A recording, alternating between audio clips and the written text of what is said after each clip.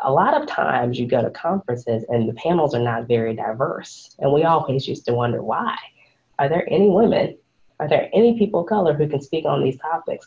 Well, the why is because look at who's organizing the events. And so as more of our members started to organize things and hold position of power, what we've done is we have diversified panels, we've diversified events, we've diversified awards by nominating our members for those awards.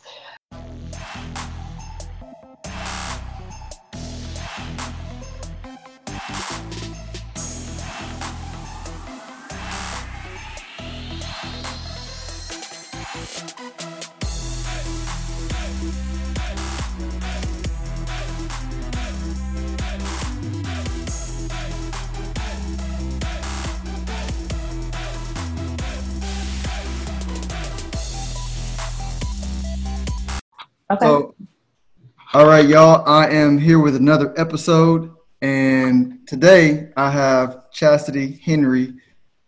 She is the founder of the New Roundtable, and I think this is really interesting because my perception of the legal field is it's the new like battleground, right? So in a civilized society, we don't have duels anymore, right? We fight things out in the court, and our new lawyers or attorneys, and so I was really interested in this group and getting the word out there because we need more diversity on these battlegrounds because it's a big reason why you see the inequity in the legal system that we have now, in my opinion. So thanks for coming on, Chastity. I appreciate it.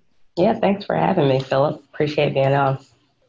So let's go back and let's talk about you and your background before we get into New Roundtable. You know, how'd you get into law?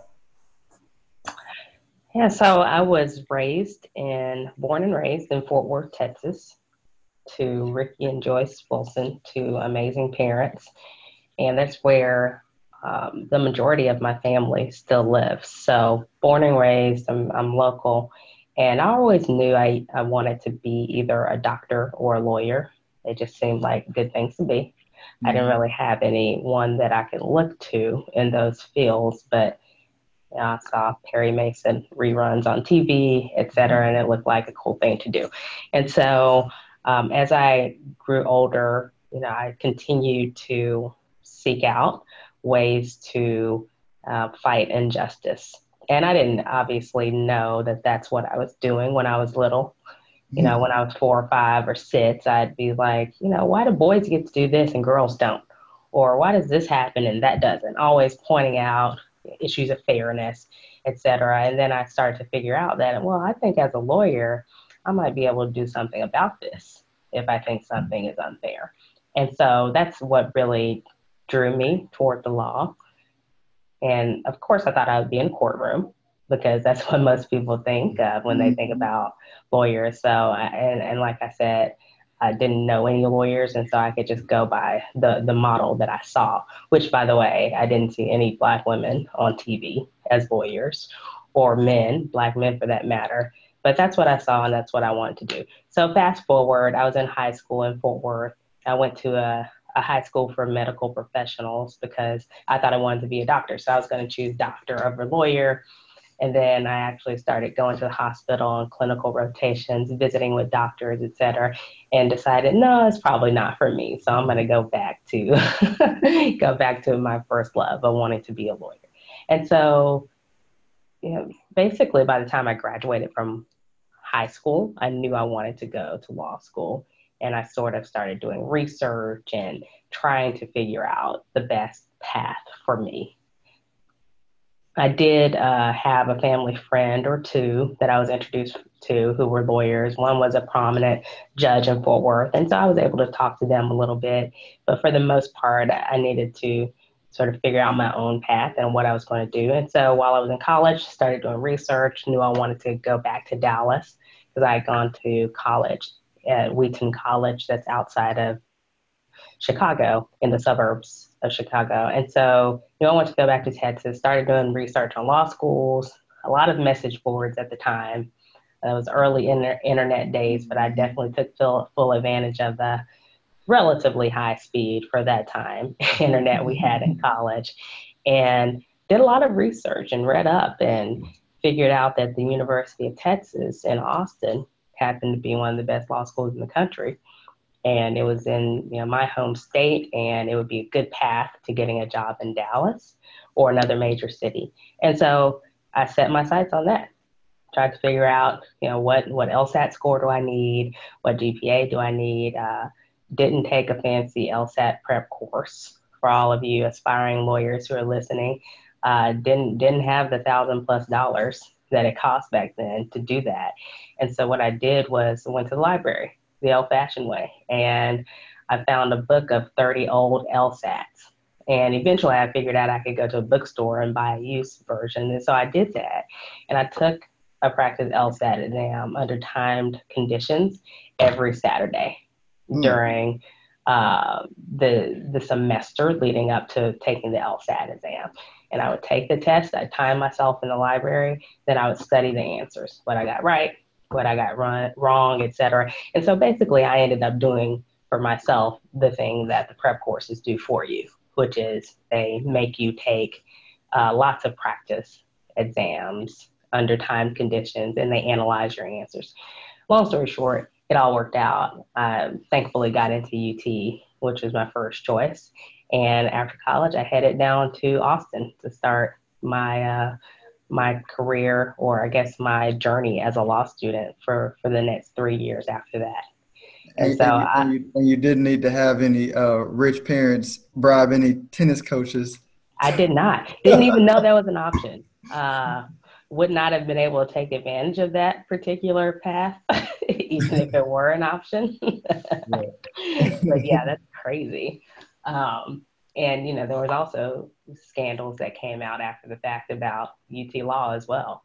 On the one hand, there was the lawsuit that took place a couple years, I think, before I went to UT over affirmative action, in which it was, I believe the school was, it was determined that they shouldn't be using race as a factor. And after that lawsuit ruling came down, it really changed the diversity metrics at the school.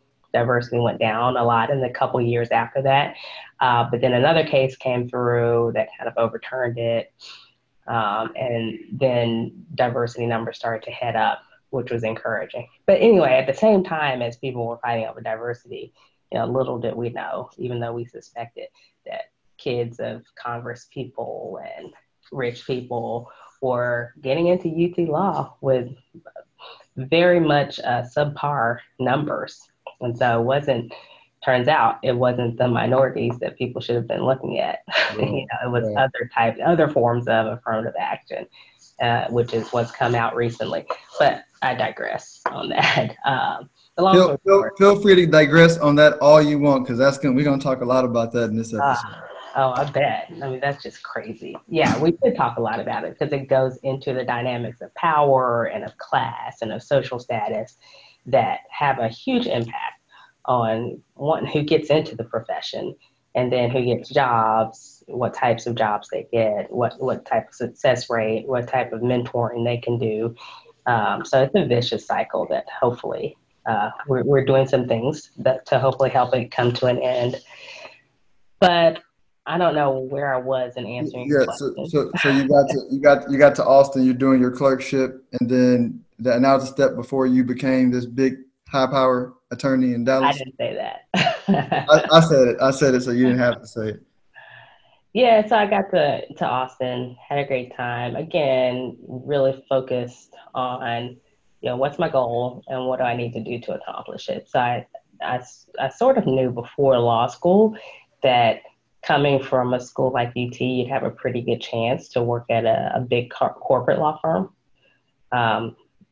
doing civil law, practicing civil law, and that was something that was new to me. And you didn't necessarily have to be in a courtroom to do that. And I was just sort of navigating and trying to understand those things. And I set my sights on getting a job, an internship after my first year at one of those big, fancy corporate law firms in downtown Dallas. And what I knew is that I needed to make really good grades my first semester. in order to accomplish that. So I knew that had to be done, but I'm sure everyone knows that, right? You go into law school, you want to make the best grades possible. But what I really did a lot of research on was how to make those grades. Is it simply a matter of reading all of the cases that are assigned to you, outlining them, which means taking really copious notes on all the key points of the cases, essentially summarizing those?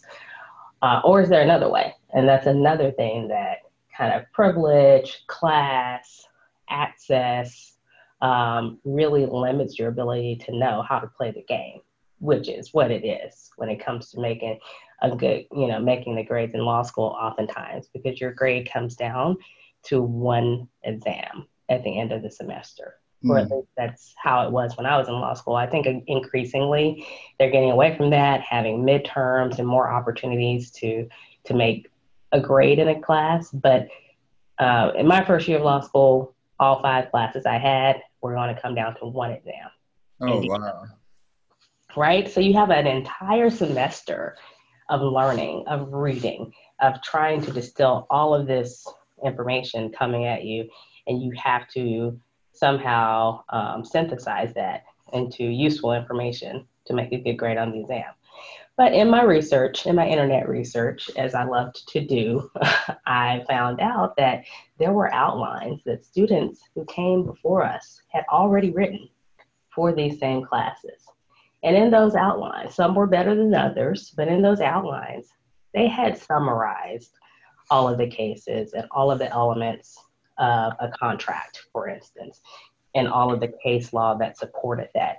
And what getting my hands on those outlines, which is what my goal would do, was give me the big picture.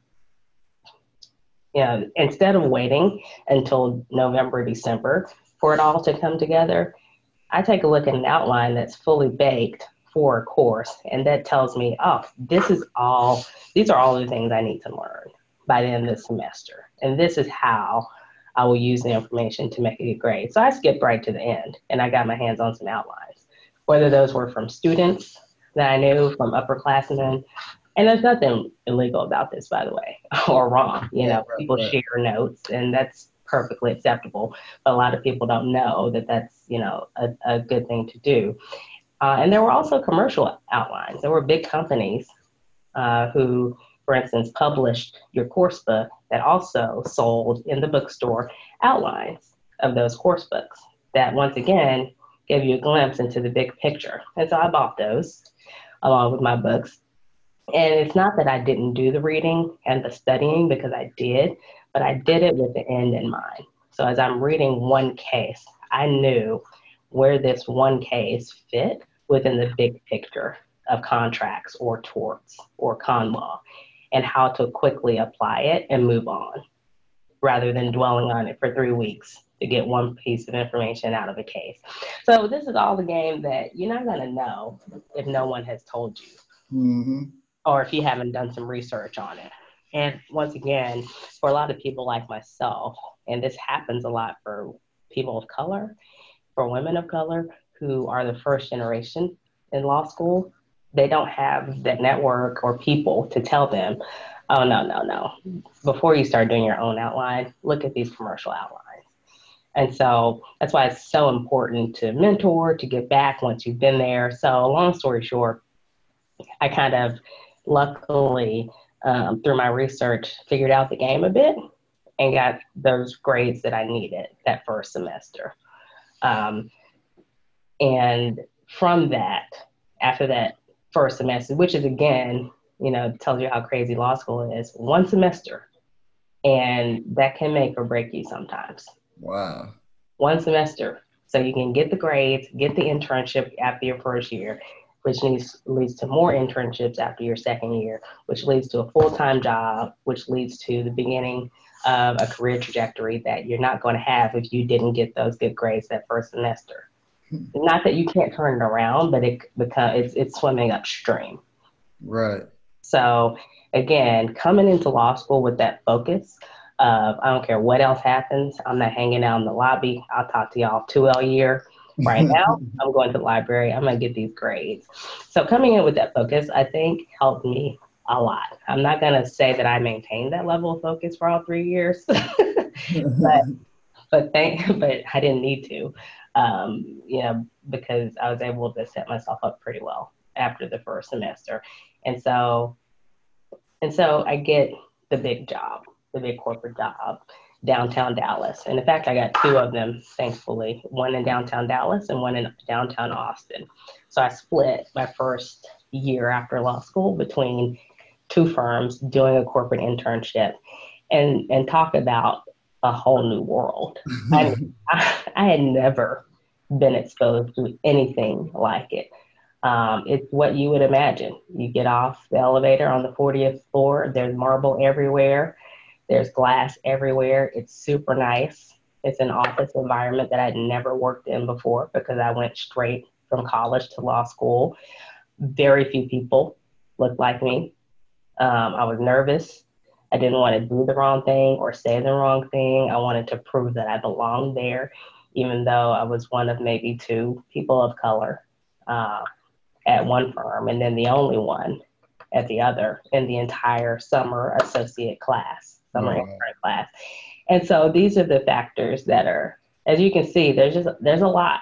There's a lot to kind of get a handle on when embarking upon a career as a lawyer. And so thankfully, I met some great people. In fact, one of my best friends to this day is a person who I interned with that first summer, and she was in my class as well. Her name's Allison. Shout out to Allison if she ever hears this. And I have another best friend named Allison, too, that I met in law school. So two Allisons. So I met some great people along the way, and that helped a lot with the anxiety. That helped a lot with the fitting in a foreign environment. And that law firm is a big corporate law firm in Dallas, where I started my career, as a matter of fact. And there I was exposed to all kinds of practice areas. I decided that I wanted to be in the courtroom because, again, that's all I knew. And big law schools tend to steer you in that direction. And so I was going to be a corporate litigator, defending large corporations in all number of lawsuits. That's what I was going to do. And that's not what I do now. But that's what I thought I was going to do starting out. So I could talk on and on about in the past. So jump in with questions. Yeah, let's get into new round table. So you got and just for my curiosity, what type of law do you practice now? I practice mergers and acquisitions. Okay. And so, which is what I switched to doing at the law firm that I joined after law school. But essentially, I do it in-house now for a company, Kimberly-Clark Corporation. And so what I do is guide them from a legal perspective in either purchasing assets or a business or another company, or selling assets or parts of the business, et cetera, whatever happens to be going on at the time. And I advise on the legal process for doing that. Got it. Which there's even fewer minority or women in mergers and acquisitions out of all the areas that I know of. Yes, that is correct. We can go down this rabbit hole on any topic you bring up. But yeah, that's the case in M&A for sure. So new roundtable, what made you decide to organize that? It really goes back to all of those topics that we kind of hit on before about, if you're new to this, if you don't have sort of people who have guided you before, even if you do have that, it's just difficult to be successful in this environment for a number of reasons. And it's difficult for a lot of people. It's difficult for men, for women, for people of color, for non-people of color. But there are some particular challenges, I think, for people of color and then for women of color. And then to break it down even further to my group, for African-American women. And so circa 2010, 2011, a group of Black women in Dallas who were graduates of UT Law School in different classes, but around the same time, started getting together in Dallas just to have happy hours, to connect, to reconnect, to talk about challenges we were facing. At that point, we had been out of school a few years. Some were younger than others, but at that time, I'd been out of school, I guess, 5 years in 2011. And so we were at a point in our careers where we were either in-house lawyers, meaning we were working for a company and trying to climb the corporate ladder to GC, general counsel, that way, or we were still at law firms and trying to make partner, which is the ultimate goal at a law firm. And so we talked about the challenges. In law firms, for instance, if you're not establishing those relationships with the partners, who, as you can imagine, are not women of color for the most part. Mm-hmm. You're not establishing those relationships, getting those meaty work assignments, getting that experience, getting in front of the clients. And the clients are the people in-house who hire the outside lawyers.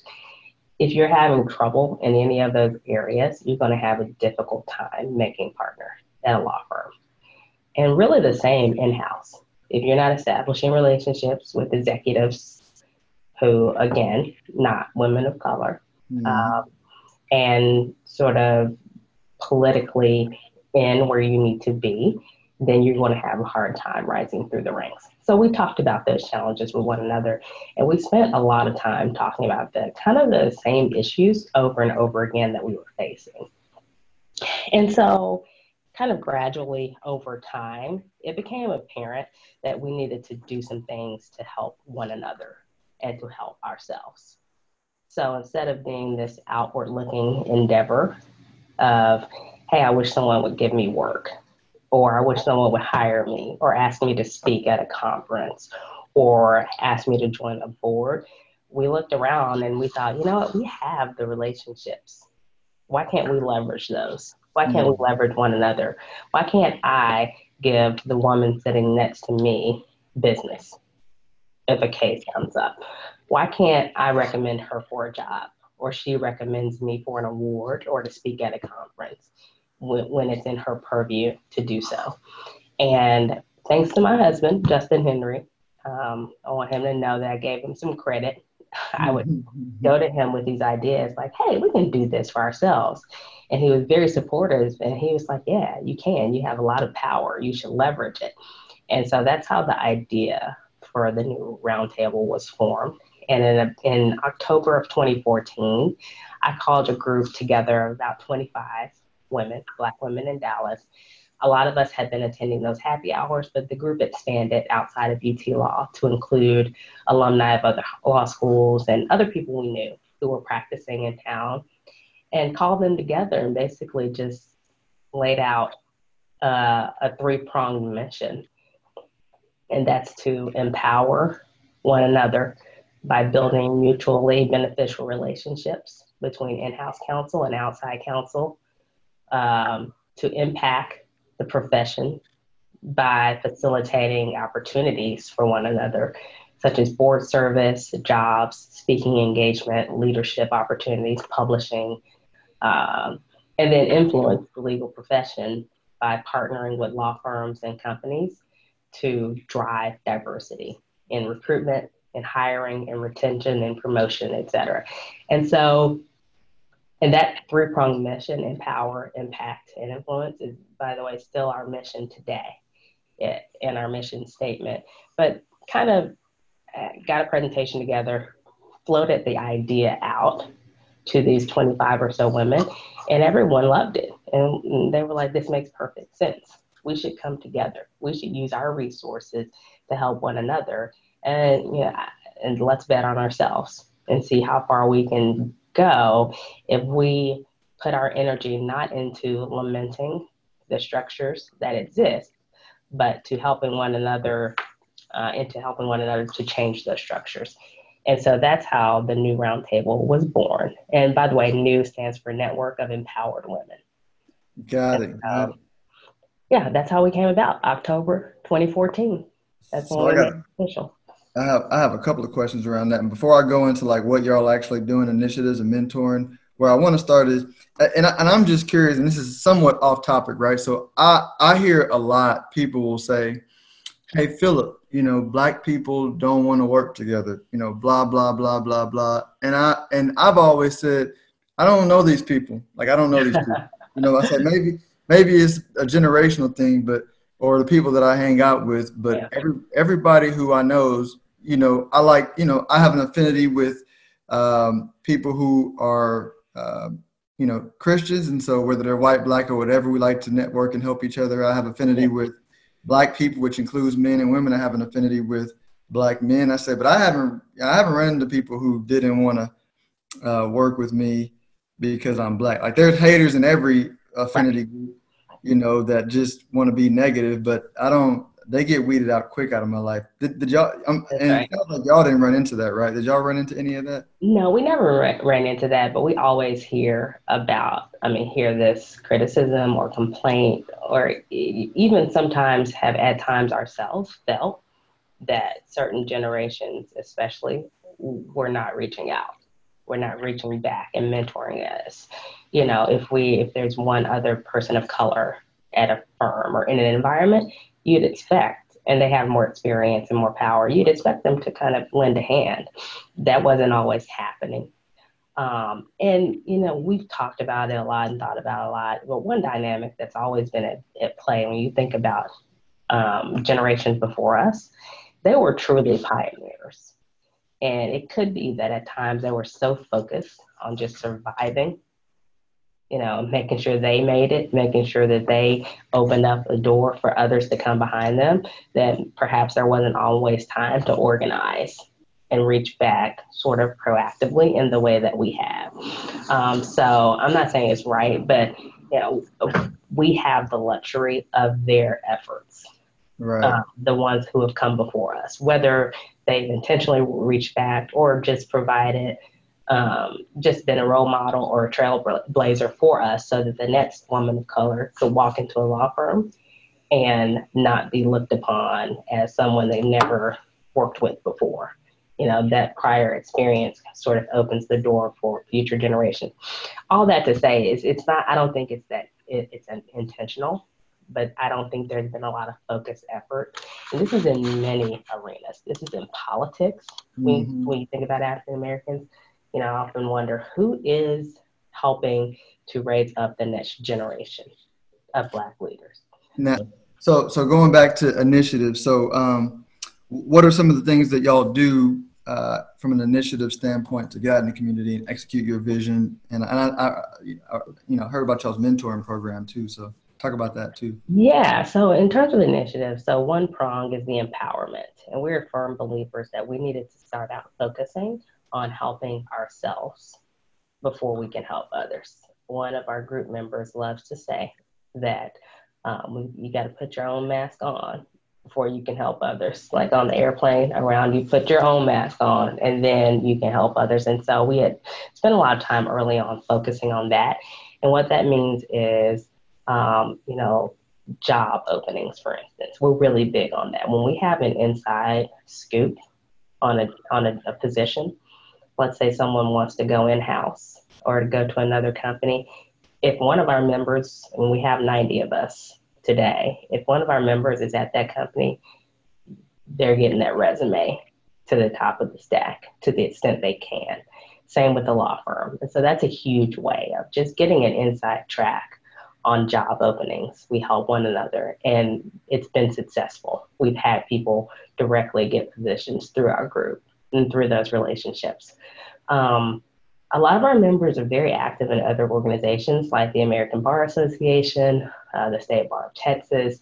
And so they have the opportunities to organize conferences and events and put our members on panels, you know, and that's where your profile comes into play. You know, Mm. you see a lawyer speaking about M&A on a panel, and there is a lot of credibility that comes from that. And, you know, a lot of times you go to conferences and the panels are not very diverse. And we always used to wonder why.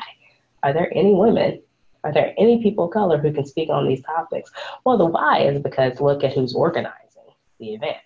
And so as more of our members started to organize things and hold position of power, what we've done is we have diversified panels, we've diversified events, we've diversified awards by nominating our members for those awards.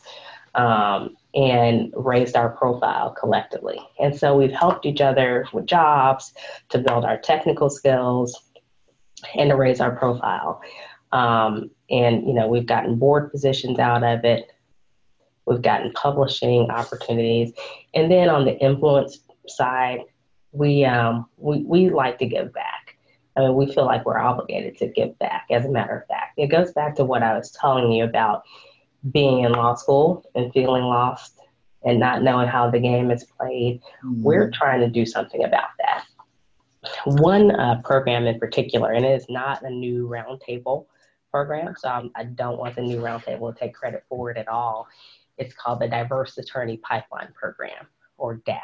And it was started by these two amazing women who I've gotten to know over the last few years, named Tiffany Harper and Chastity Boyce, and they're both in Chicago.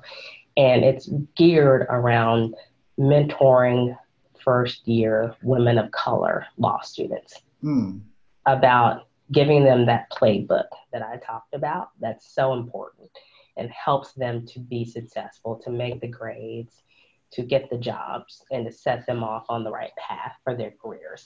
And I joined the board of DAP a couple of years ago.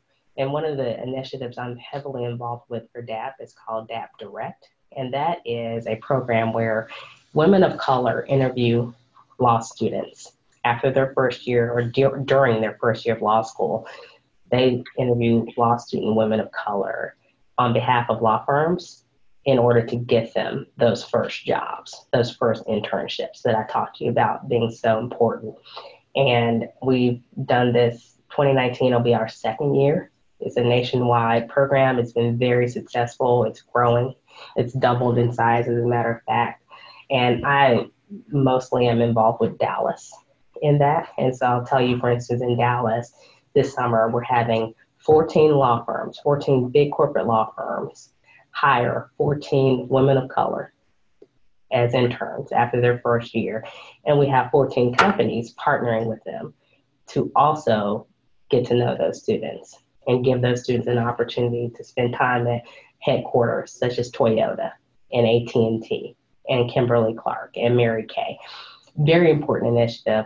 And as part of this program, there are mentors who are women of color in-house to, you know, that the student can text day or night or call and say, hey, I received an assignment and I really just have no idea what this partner is asking me to do. Please help. Or I was invited to this event, no idea what to wear. Please help. You know, things that just come up when you're not familiar with an environment you need help with. And, you know, guess who those mentors are going to be this summer? The new roundtable. You know, I'm fortunate to be able to send an email out to our membership and have 30, 40 people sign up to mentor these law students each summer. And so that's one example of how we partner with other organizations such as DAP Direct in particular, to give back. Because, you know, it would be a shame going back to the concept of reaching back and giving back. It would be a shame to have 90 Black women lawyers in Dallas who are successful at big companies and law firms only help ourselves. Right. If we don't pass that knowledge on, if we don't take law students under our wings, then it could potentially, the success could end with us. And that's the opposite of what we want. Yeah. And is there some sort of application process to become a member of New Roundtable? How is that? Yes, there is.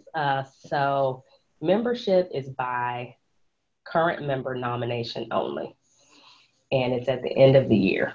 And so yeah, there's no kind of public application, but word of mouth, it gets around by word of mouth. And so if someone knows one of our members, just express interest in joining the group. And when December comes around and we're nominating people for the group, that's when, you know, your person that you know will nominate you. We'll invite you to a happy hour to get to know our members and what we do. And then we go from there. So we have a pretty structured process that our membership chair, Courtney, has put in place. Okay. No, pretty cool. And this is another question that, so and I'm super optimistic, so I'm asking it to get a feel for the environment. But have you heard of Robert Smith? I have not. So Robert Smith is a private equity guy, brother, Hmm. Alpha from Cornell, Okay. and he's a billionaire. And in the private equity world, his fund has earned better returns than like all the big players that you've heard of. Oh, BlackRock. wow. He's a tech, early tech guy, was at Goldman Sachs. Yeah. Great, great story. But he's going from the to the top of the industry. But if you look at his private equity team and executives, it's a lot of minority, women and minorities, and not just black women, white women, but the people who are overlooked at private equity companies, Yeah. the big ones, which are all white males, right? And so he proved out in application what we already knew. I was like, man, I think from a business standpoint, 'cause I'm a business guy, I think diversity is better because if you in any situation where you have one point of view, Yeah. like you're going to lose if you're going to get up against people who can like fight it out with different points of views and then Absolutely. unify as a team. Now, my question is, do you see that catching on in big companies and them fully understanding it, or is it still kind of, you know, fighting through every obstacle? Now, absolutely, companies are catching on, and it helps that, I mean, like you said, we knew this intuitively, but not everyone did or wanted to face that. People are going to assume that you get 10 people in a room that are similar to them or just like them, then of course they're going to have the best outcomes, right? But that's been proven wrong, emphatically so. In fact, when you have publications such as Forbes or McKinsey and Co. come out and report and have studies on the fact that diverse teams cause better business results, then companies pay attention because if the companies have many goals and they're not just money driven, even though they are money driven, they're profit driven. They have philanthropic goals, etc. But in terms of profit, companies are going to listen when studies prove that diverse teams make better business decisions, and therefore the companies with diverse teams are more profitable. That's just very persuasive. And Right. so, yes, the message I think is out there. And of course, there are going to be varying degrees of implementation of those findings and actually doing something about it. But for instance, at Kimberly Clark, diversity and inclusion is really a focus, thankfully. And within our legal department in particular, we're really, really focusing on it.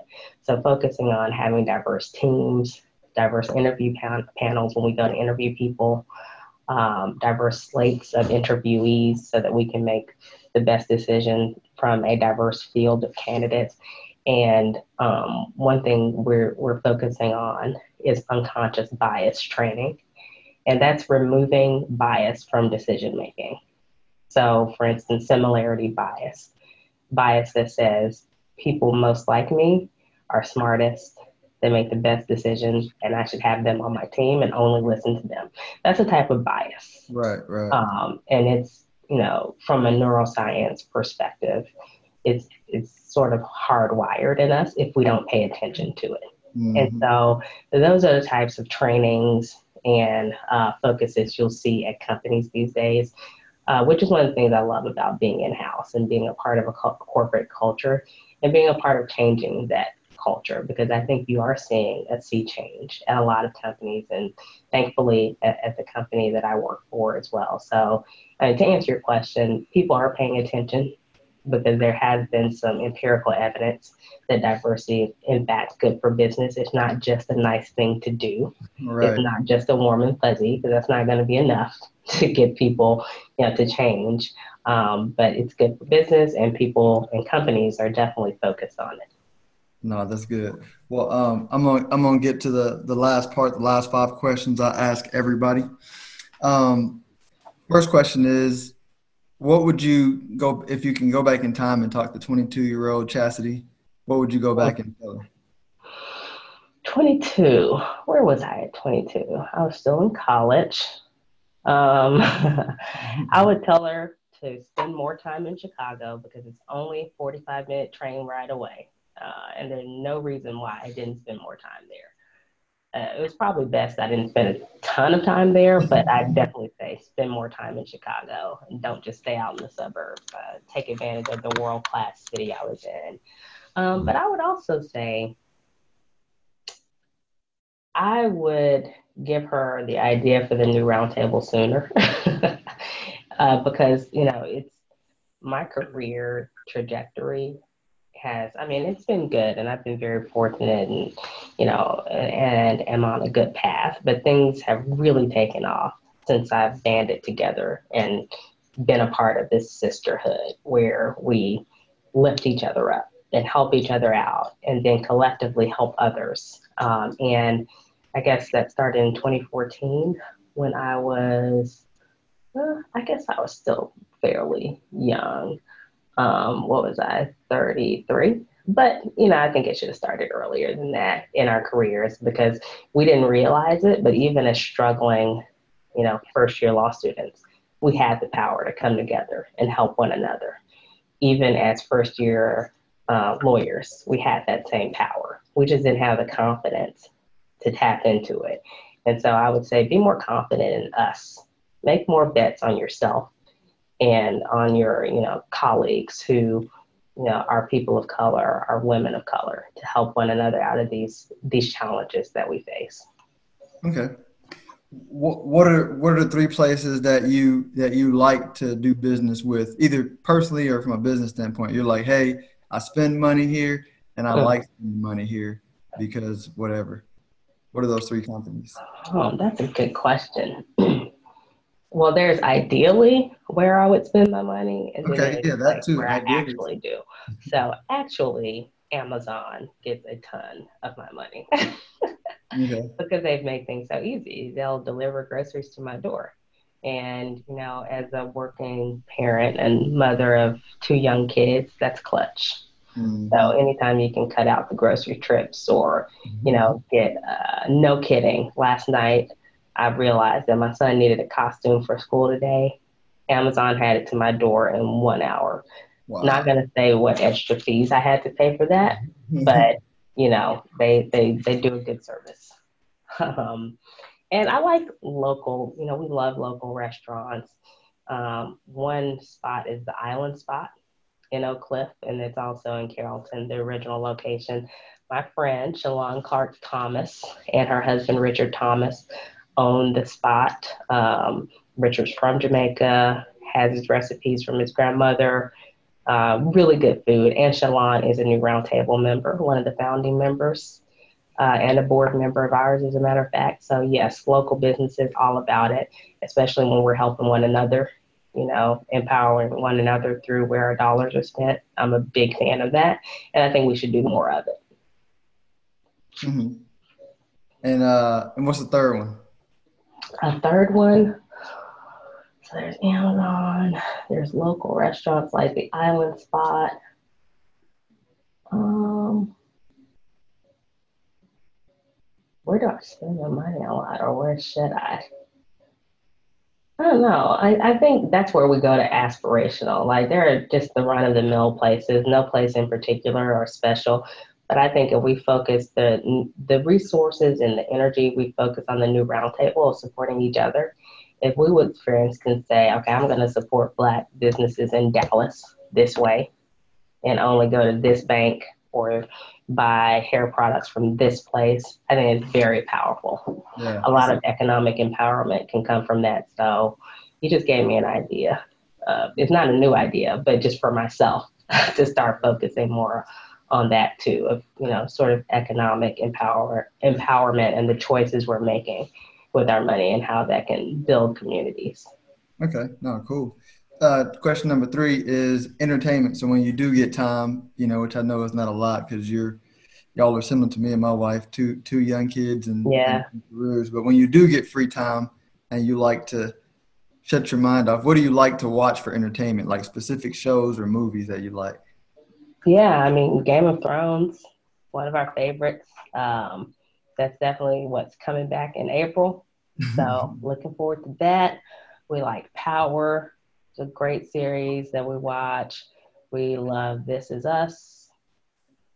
Um, I think those are the main ones. So we definitely will binge watch a TV series to just take our minds off of work Mm. and everything else. Like after the kids are in bed, get to open a bottle of wine, watch some Game of Thrones. That's definitely a preferred way to relax.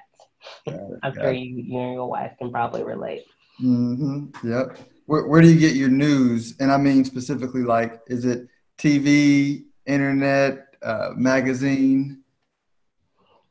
All on my phone. Okay. So it's going to be online publications, whether it's the Wall Street Journal, CNN.com, etc.